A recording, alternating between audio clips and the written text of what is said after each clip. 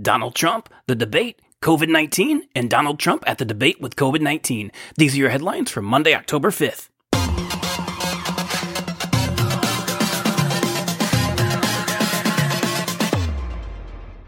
Hey everybody, it's your boy Eric here, and I want to thank you for joining me on today's episode of News While You Poo, the news show that's number one for your number twos. It is Monday, October 5th, 2020, and this is news when you want it. This is news where you want it. This is news while you poo. Let's do it. This first segment is one that I like to call the Big Splash, and this is where I'll go through some of the top news stories making waves today. One of our top stories today comes to us from Cleveland, Ohio, where this past week a toddler got into a shouting match with a mature adult and made fun of the way the adult always wore a mask while in public. Oh, I'm sorry, my producer is telling me the toddler was actually President Trump and the socially responsible adult was former Vice President Joe Biden. My bad.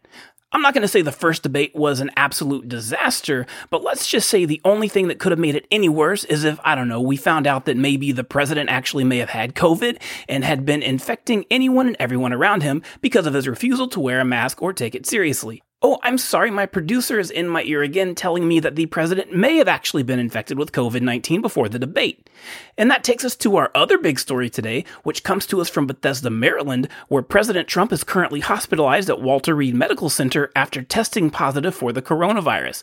While some doctors claim that he has experienced little to no symptoms, other sources close to the president have painted a more dire and concerning picture involving the use of experimental medicines and the president needing supplemental oxygen.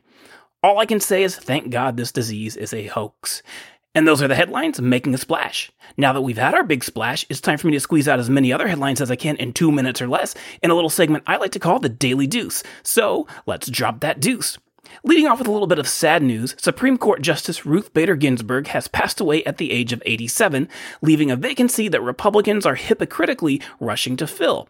I'm not going to say that even God is against their efforts, but the meeting that was held to announce the president's top pick to fill her seat has resulted in numerous COVID-19 cases and is being considered a super spreader event. In semi-related news, Senate Minority Leader Chuck Schumer is requesting that Mitch McConnell delay hearings on the Supreme Court nominee. Mitch McConnell responded by sitting there silently, looking like an 800-year-old skeleton trying to strain one out. In other news, one of the big things coming out of the debate was not only the president's refusal to denounce white supremacy, but also telling the Proud Boys to be ready. In unrelated news, but hilarious news, gay men all over the world have taken over the Proud Boys hashtag on Twitter by posting photos of themselves and their boyfriends using the hashtag Proud Boys.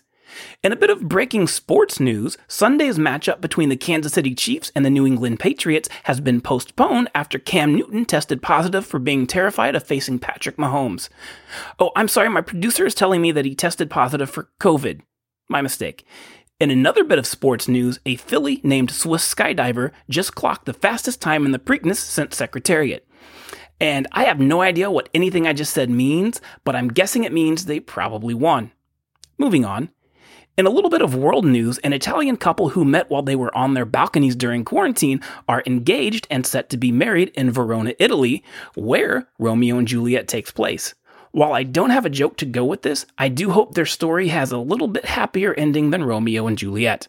In another bit of world news, Ireland's Supreme Court has ruled that the bread Subway uses for sandwiches is not legally bread. Because of its sugar content, it has been ruled to be a confectionery or fancy baked good.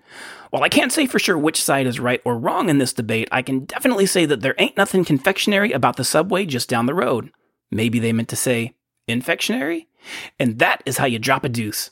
And now that we've had the big splash and I've dropped that daily deuce on you, it's time for one last little segment I like to call The Last Drop. This is where I'll give you one last little lighthearted nugget of news before you flush.